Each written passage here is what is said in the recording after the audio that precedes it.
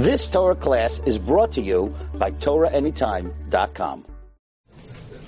In this past week's parasha, Eila Dvarim, very important, very special Rashi. Start off the parasha.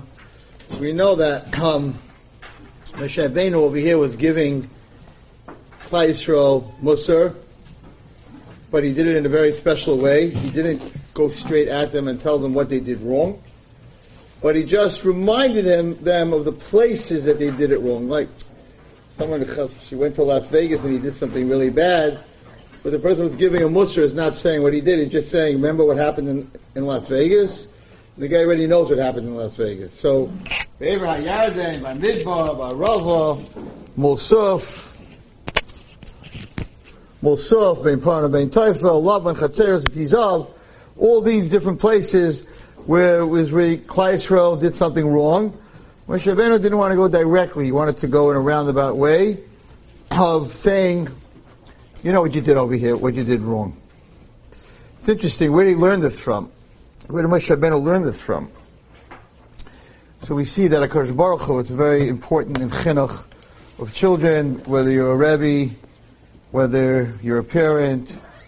So the first Aveira that Adam was done by Adam and Chava, Hashem didn't yell at them and scream at them and say, how could you eat from the tree? I gave you everything. How could you eat from the tree? HaKadosh Baruch Hu said, Ayeka, where are you? Hashem knew where they were. Adam should have said, like, you know where I am, but Hashem said, where are you?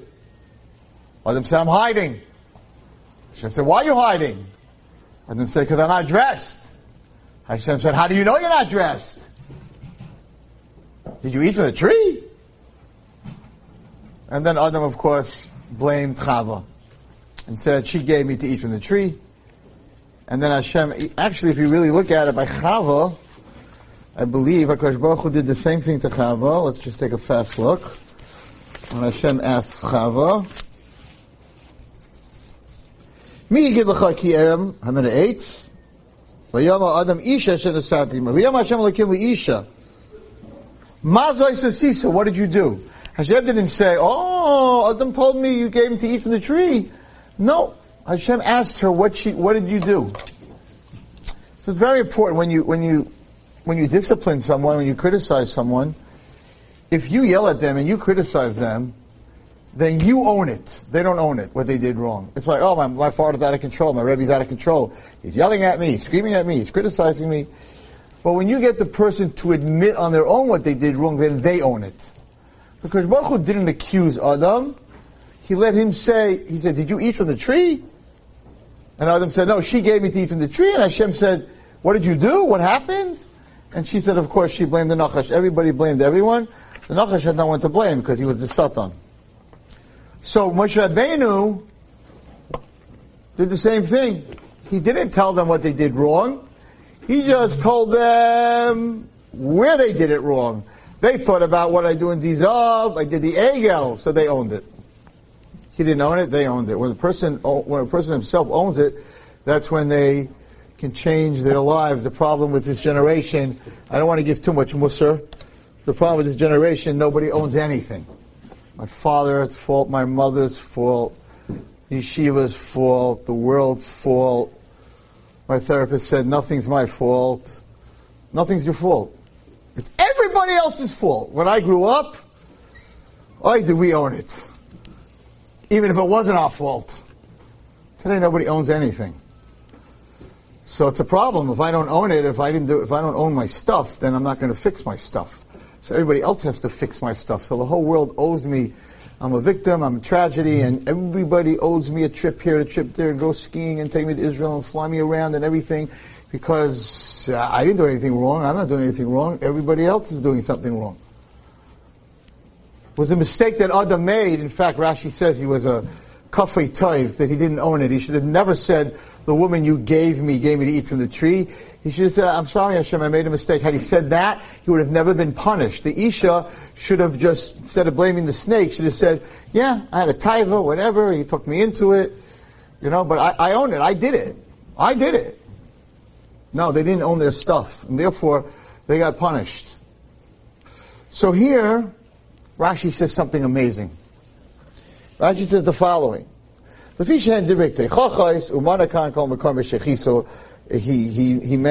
was criticism, and therefore he only mentioned the places that they did something wrong. He only did a bit in a remez. But nothing has changed, guys. Nothing. Everything is in the Torah. Nothing has changed. When he gave them teichacha, when he gave them criticism, he made sure that everybody was there. Why not tell half Klal Yisrael and they'll tell the rest of the guy? You know, I gave a speech and you guys repeat it to your friends. Why don't Moshe Rabbeinu make sure that they're all there? Interesting Rashi. I'll call Yisrael. He said it to all of Yisrael. And had he only said it to half of them and told them to tell it to their friends, the other people who were not there when he said it, oh, you guys heard this from Ben Amram. They didn't even call him Moshe Rabbeinu. And you didn't answer him? If I would have been there, when the Rebbe said that, I would have told him where it's at. I would have told Ben Amram where it's at. Lakach nichnas kulam. He brought them all. For Amalahem hare kuchem kam. Kol mi sheyesh li tshuva. Anyone has something to say? Anybody wants to answer? Answer! And guess what? Not one person in Klal Yisrael answered. They actually owned it all. At this point. Nobody said, but it's not my fault, it's his fault, it's the other fault, I have excuses. I'll tell you a short story about excuses. No excuses. So Chazal say, it's very interesting, he just gives them a heavy teichacha, and right after the teichacha, right, he says, Hashem lekechem here be'eschem, Hashem should multiply you, v'chinchem hayoim, yichayk Hashem mayam l'roiv, you should become like the stars, Hashem lekechem v'sechem yosef v'lechem kem elo pa'amim, should give you everything 1,000 times, v'yivorach eschem kashadibo lachem, and he should bless you. 1 second, you just gave him techacha, you just criticized them, and now you're giving them a bracha like this? And Chazal says, that Moshe Rabbeinu was saying that if you accept and own what you do wrong, and you don't try to fa'am for it, you deserve a bracha. I'll tell you a story that happened with my father, Olav Shalom. The Wallersteins will appreciate this story very much because they knew him very well. So I had a hockey game. I was very into hockey. We all into hockey, our family. And I had a hockey game, an ice hockey game in Muncie. It was against the Tovadas team here. They all came in their Ranger uniforms. It was a famous game, whatever. And we won that game. I came home. We won that game, even though we didn't think we were going to win that game. Then I had another game. It was a choose-up game with going, whatever. It was in Muncie. We had this game. It was a big game. A very important game to me, anyway. And it was on a Muncie Shabbos, and I came home. My father was laying in his bed. I think it was around 12:30 at night. I came home, and he said, "Nu Zechariah, how'd it go? How'd the game go?" I said, "Ta." So anyone who knows anything about ice or skates knows that sometimes the arena is very warm, and because of that, the top of the ice melts a little bit. So there's water on the ice. When there's water on the ice, you can't skate well. We call it slow ice. So my father asked me, "How'd the game go?" I told him, "Ugh, it was terrible. It was terrible. It was not much water on the ice. It was so slow. It was hard to skate." He said, "Oh, Zechariah, you lost." I'll never forget it. I said, "Ty, I didn't tell you if I lost the one. How do you know I lost?" I will never forget what he said to me that night. He said, "Winners don't make excuses." Nobody ever came home and said, "You want to know the excuse why I won?" The minute I said the ice was slow, he knew I lost. Why are you making excuses? Winners don't make excuses. So let me tell you a story about excuses. So there was this Jewish person who never ever learned, never went to yeshiva. His parents weren't from, and never davened, never learned, because he never knew how to read.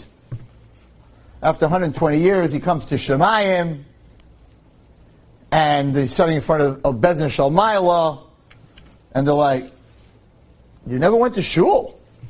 You never learned a word. You never prayed. You're totally disconnected. He said, rabbis, calm down. It's not my fault. My parents weren't religious. They never sent me to Sunday school. They never sent me to day school. They never taught me the alphabet. I didn't know how to read. So if I didn't know how to read, I couldn't daven. I couldn't learn. I couldn't do anything. It's a good excuse. What do we do with him? It's not his fault. Send him to Gehenna? Chas v'shalom, he doesn't deserve Gehenna. It's not his fault. Send him to Gan Eden, what's he going to do there? Yeshiva Shalmaila, he doesn't know how to read. What should we do with him? They came up with a brilliant new idea in Shemayim. They're going to give him a passport. Passport signed by 3 rabbis, that whenever he wants to go to Gan Eden, he could go to Gan Eden. Whenever he wants to go to Gehenna, he could go to Gehenna. He's got a passport to go in Shemayim wherever he wants. Okay? He gets this passport, because he couldn't know how to read, he's now allowed to go wherever he wants. So of course he goes to Gan Eden. Comes to Gan Eden, the Malach is there. The Zohar says that when you go to Gan Eden, there's 2 Malachim that bring you in. And the Malach by the gate of Gan Eden says, where's your Malachim? Who said you could be here? He said, I have something really new. It's special. They told me it's the first one they ever printed. I have a passport to get into Gan Eden. Malach says, really? A passport? He says, yeah, check it out. Gives him the passport. Says, Ben So is allowed to go into Gan Eden or Gehenna anytime he wants. Okay? They let him into Gan Eden. He comes into Gan Eden because of the chevra he used to hang with. He has no friends in Gan Eden. There's no one in there that he knows.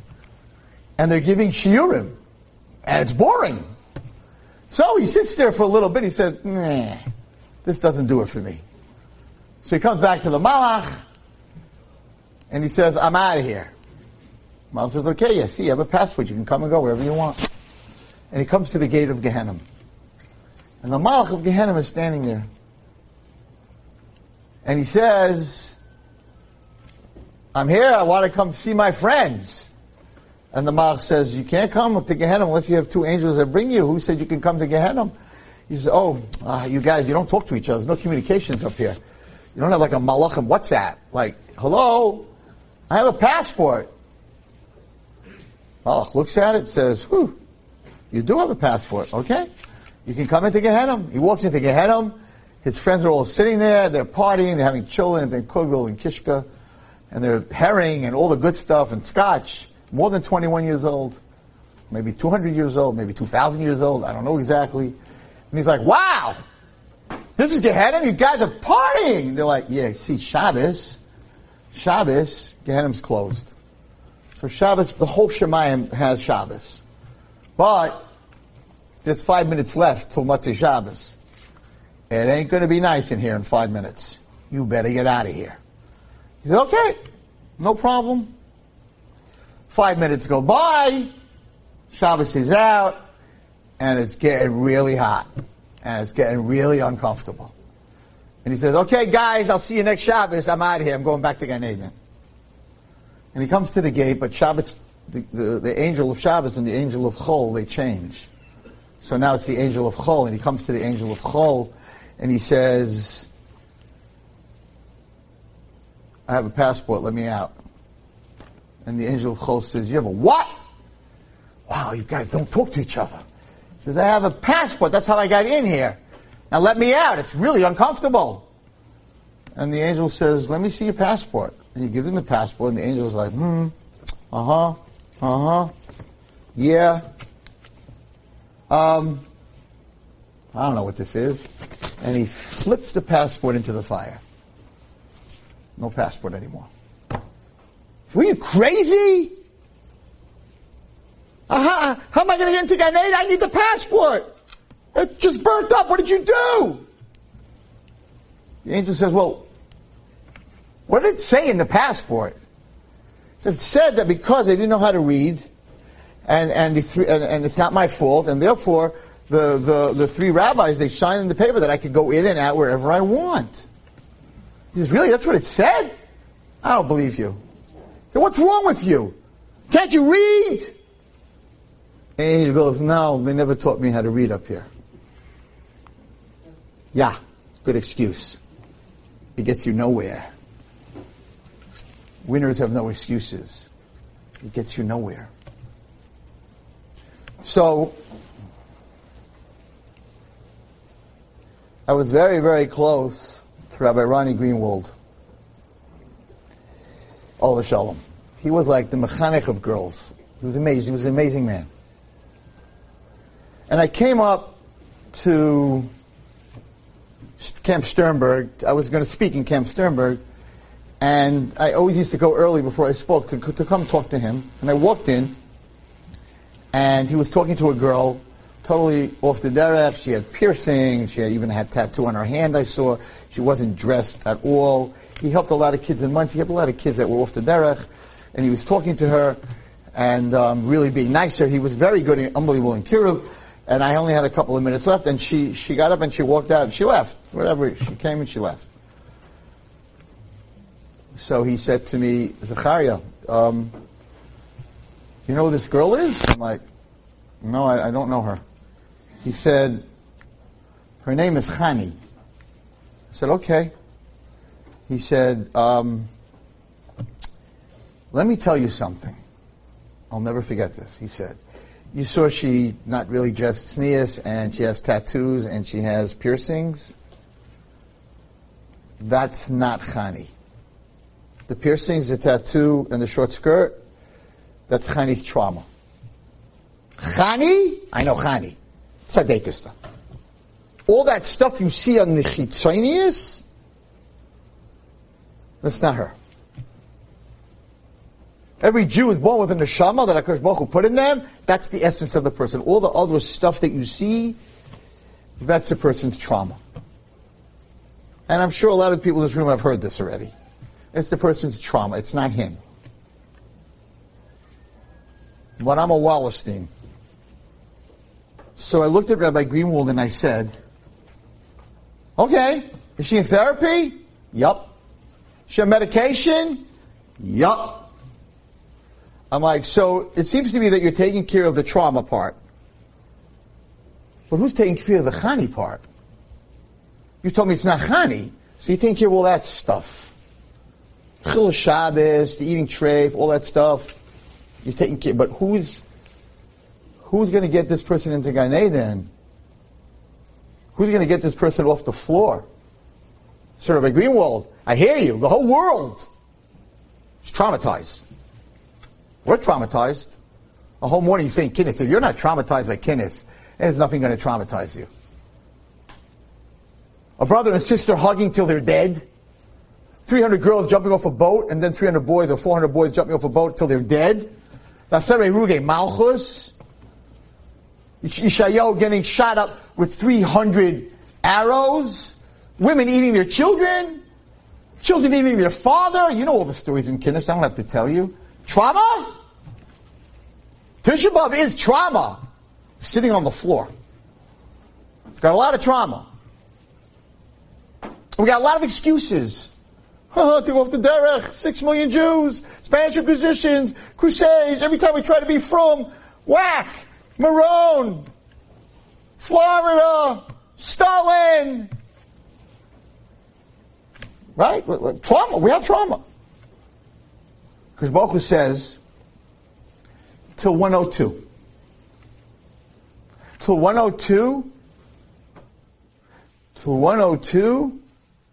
you're going to sit on the floor and you're going to cry, and I'm going to cry with you. And I'm going to validate you. But at 102, the bottom line is you have an excuse.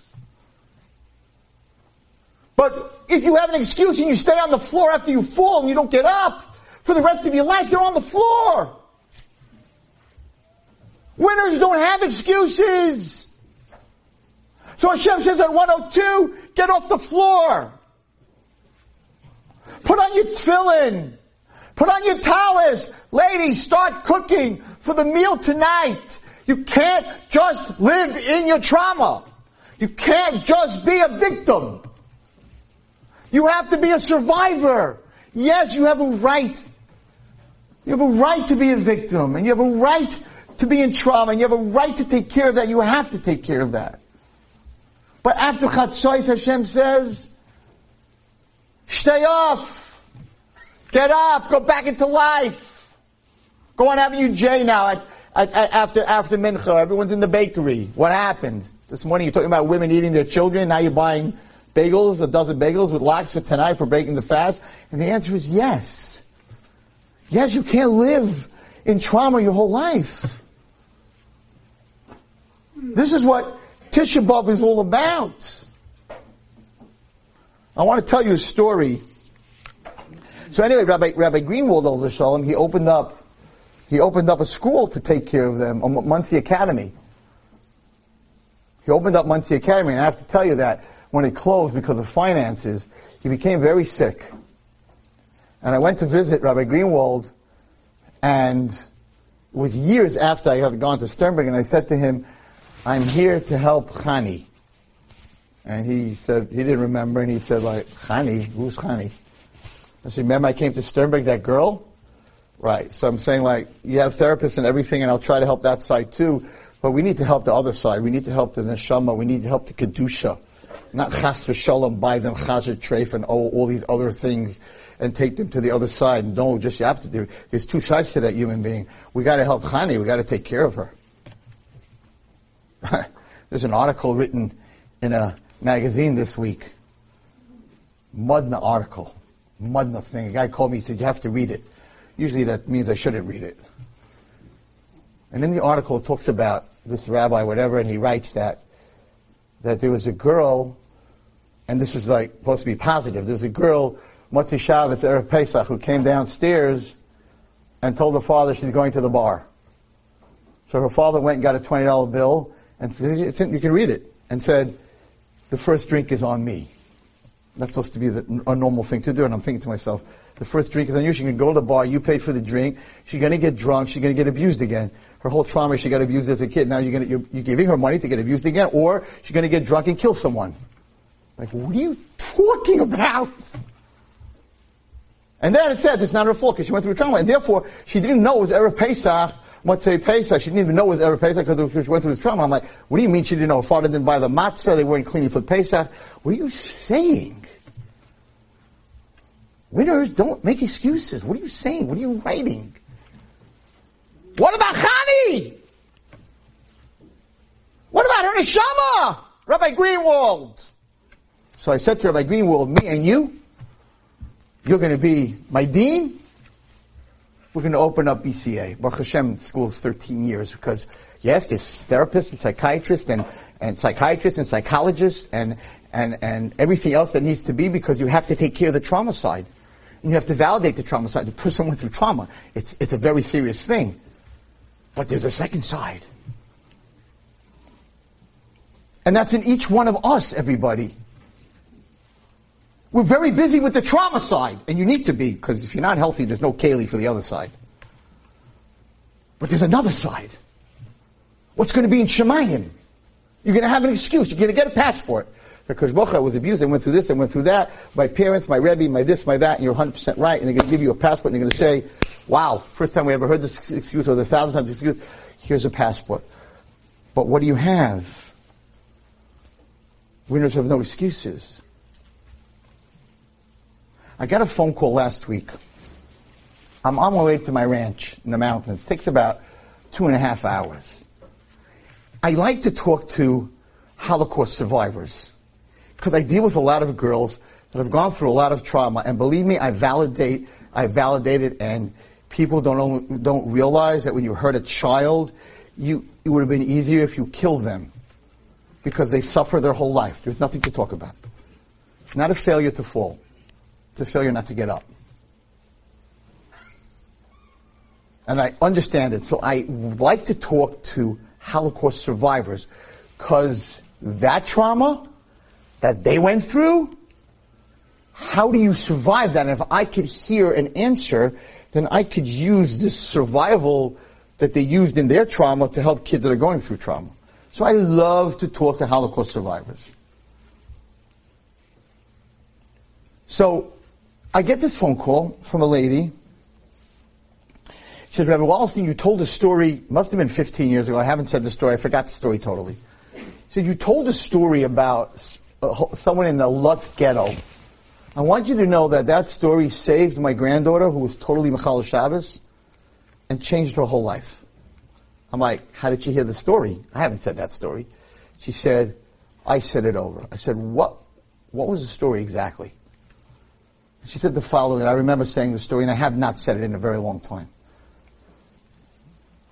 So in the Holocaust, in the Lutz ghetto, if you were caught smuggling bread, so what they used to do, the Nazis, in Machshamam v'zichram, every Nazi should drown. Machshamam. You know what they did? If they caught someone, they didn't just kill you, they made a court case. Because in case the Red Cross would come, they didn't want to, so they made a court case. And they would judge you. Now the judge was a Jew, always a Jew. The defense lawyer was a Jew, the clerk was a Jew, the prosecutor was a German. And they would have a court case. This lady, every day, was working in a bakery outside of the ghetto. Of course, she couldn't bring anything in. And one day a woman came to her and said, I know that you work in this bakery. My children are dying. I have 7 children, they're dying. Could you smuggle a loaf of bread for us? She said, you know, if I get caught, they're going to kill me. She said, I know, but if you don't do this for us, they're not going to live out the week. 7 children. So she did it. She took a loaf of bread. She hid it under her dress. Somebody in the bakery ratted on her, and the Germans caught her coming back through the gate. She had one daughter, a 7-year-old kid. And now they're going to have the court case. So they bring her into court. Jewish judge, Jewish defense lawyer, Jewish clerk, German prosecutor. And the prosecutor gets up and says, so-and-so was caught. He has the loaf of bread. Under her dress, we found this. And the punishment is, we will break every bone in her body till she's dead. To teach everyone in the ghetto that this is what happens to someone who smuggles. And the defense lawyer says to the lady, to the Jewish woman, I don't know what her name was, Leah, whatever, say something in your defense. You see, from what I heard, she didn't smuggle the bread for her or her daughter. She smuggled the bread for another family. Please say something to the judge. And the judge says, yeah, what do you have to say? Of course, the judge is going to find her guilty anyway, but it doesn't matter. And she stands there. Nothing. Doesn't say a word. And the defense lawyer says, Leah, if you're not going to say anything, they're going to find you guilty. They're going to break every bone in your body. Say something. Nothing. And her little daughter looks up at her and says, Mommy, please say something. Tell them the truth. You didn't give me the bread. You weren't bringing it for me. You were bringing it for the other lady. Just tell them that, because of course the kid thought that she could defend herself. Nothing. And the judge says, you have one more chance to defend yourself. Say something. Nothing. They take her out and they beat her in front of everyone. Every bone in her body they broke. And she's dying. And they put her on a stretcher. And they say, okay, take her back to her room. She's not going to make it through the night. They just dump the body in the street. And they take her back to her room, Nebuch, this poor woman, broken, bleeding from her ears, her nose, her mouth. I mean, they mamish broke her to pieces. And this poor little girl is standing next to her dying mother. And she says to her mother, Mama, why didn't you say something, Mommy? Why didn't you defend yourself? Why didn't you say something? And this broken, dying woman turns to her daughter and whispers, Shabbos. Shabbos. So, you didn't do anything wrong, Ma. You weren't Michal Shabbos. Why couldn't you say something? The clerk who was writing all the notes was Jewish. And he would have to write every word I would say and be Michal Shabbos. You can never help or make another Jew be Michal Shabbos. And that was the last word she ever said, and she died. She said, Ray Wallerstein, they hid from me that my 15-year-old granddaughter was being Machal Shabbos. But I was at my daughter's house, it's on the phone. I was at my daughter's house, and 12 o'clock, I went to go to the bathroom. I saw my granddaughter going down the steps in a short skirt with earphones on Shabbos. I didn't know she was Machal Shabbos. So I waited till Tisha. I didn't say anything. I told my daughter that next Shabbos I want to come back to her because this young 16-year-old played like she kept Shabbos. She was at the Shabbos table. The grandmother never knew this. She said, but we'll just give her a name, Batya. I wanted to sit next to me at the Shabbos table. So she said, Ray Wallerstein, I put my granddaughter next to me, and I told you a story at the table about this unbelievable woman in the Lodge ghetto. And I whispered in my granddaughter's ear, I love you. Shabbos. But Shabbos is Shabbos. So Ray Wallerstein, I'm calling you, it was a week ago. I'm calling you to tell you, you don't even understand. My granddaughter, not only she keeps Shabbos, but she has a phone like you. She doesn't even have a smartphone anymore. She has a flip phone. I just want to thank you. I said, don't thank me. Thank that lady that gave her life for Shabbos. So I want to end with this. I'm not criticizing anyone. I'm not criticizing those who can't get up. I'm giving chizuk to take care of both sides. Come to Shemayim, and I'm going to tell you this last story. I have 2 minutes. It's worth it. So I like to talk to Holocaust survivor. I met a Holocaust survivor I didn't even know that lives here in Flatbush. He's 96 years old. He's a Gavra. He's a Shliach Tzibur on Yom Kippur. He stands for 3 hours. He's a Shliach Tzibur. He's 96. Can I know how his wife is 95? Amazing man. Stark.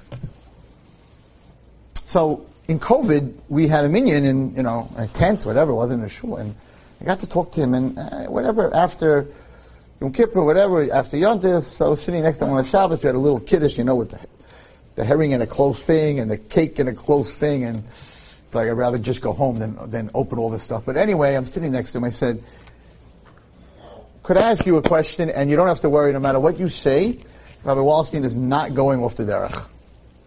He said, okay, what do you want to know? I'm like, you went through the Holocaust.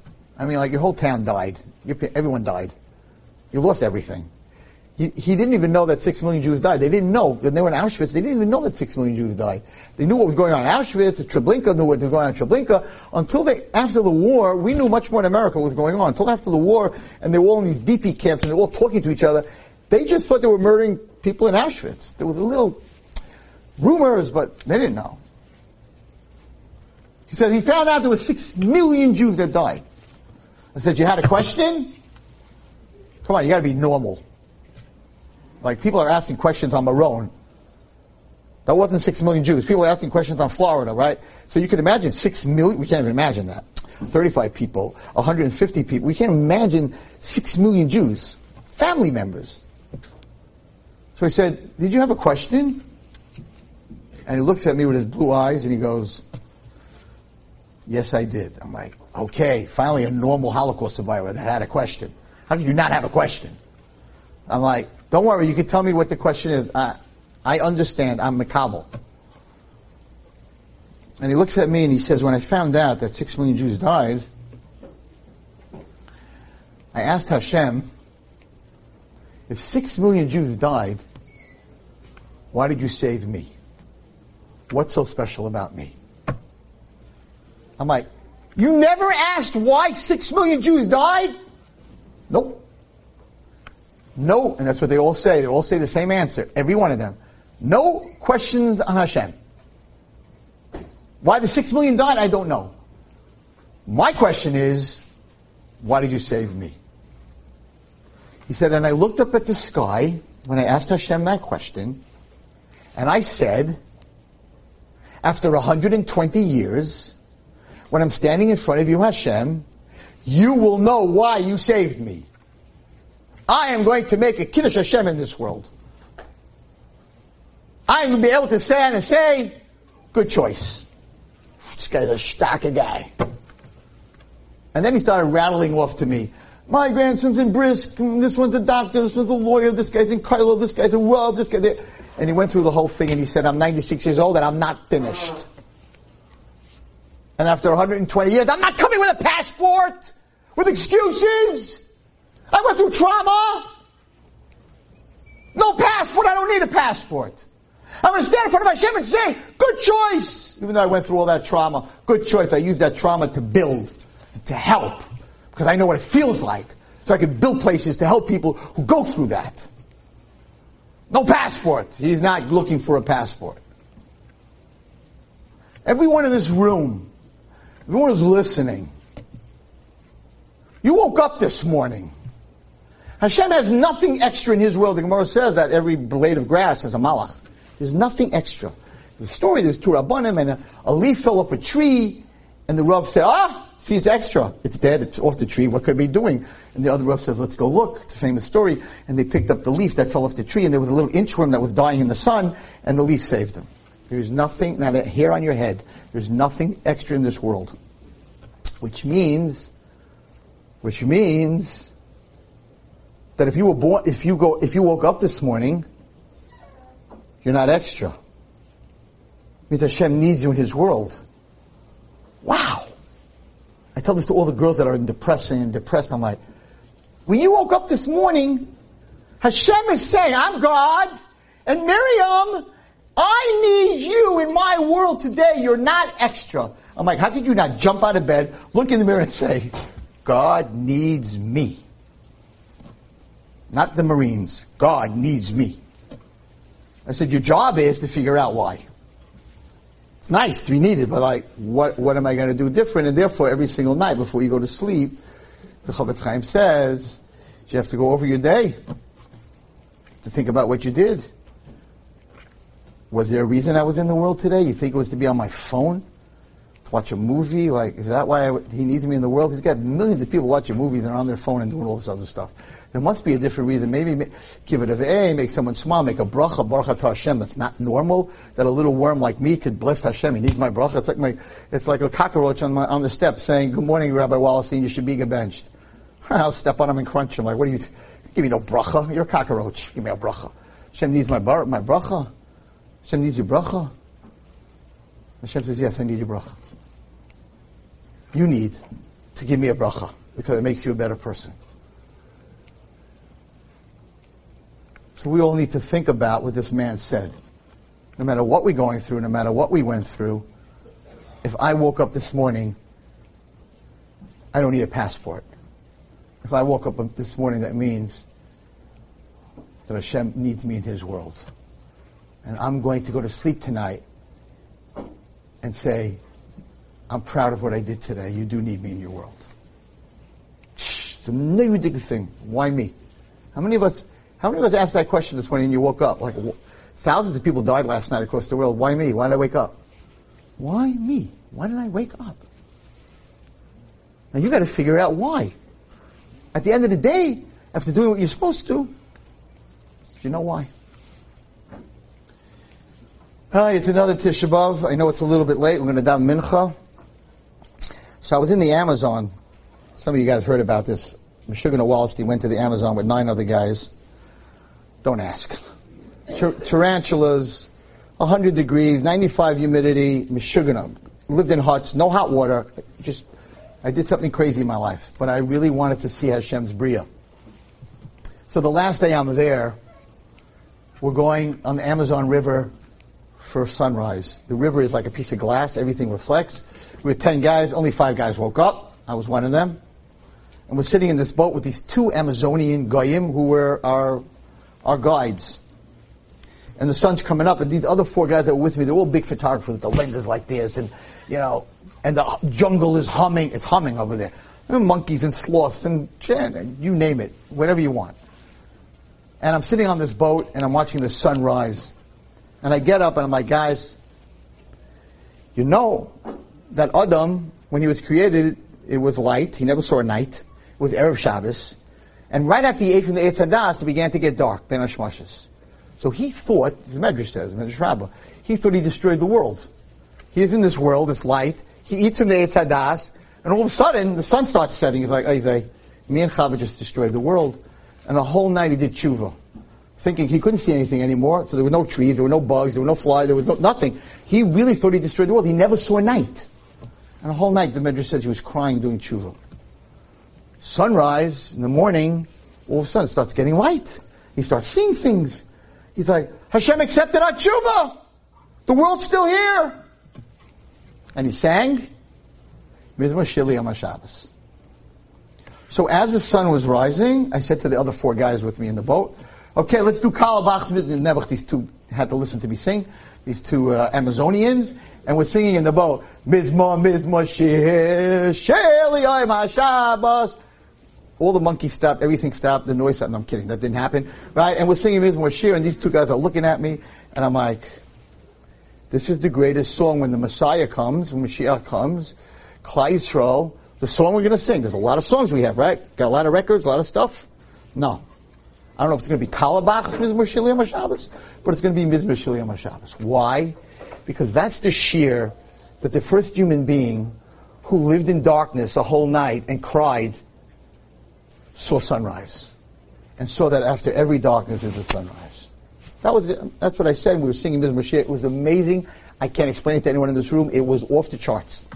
The Amazon never had anyone singing Mizmor Shir. So these 2 goyim, we come back to the hut, and one of them turns to me and says, you know, Rabbi, it's interesting that the Jews are like the Amazonians. Not quite. I'm like, why are you saying that? He says, we have a saying, don't worry. After every night, there's a morning. We are now in that night. But I'm telling you all, don't worry. After every night, there's a morning. May we all be zeichet to see Mashiach Memheri B'Meinu Amen. You've just experienced another Torah class brought to you by TorahAnytime.com.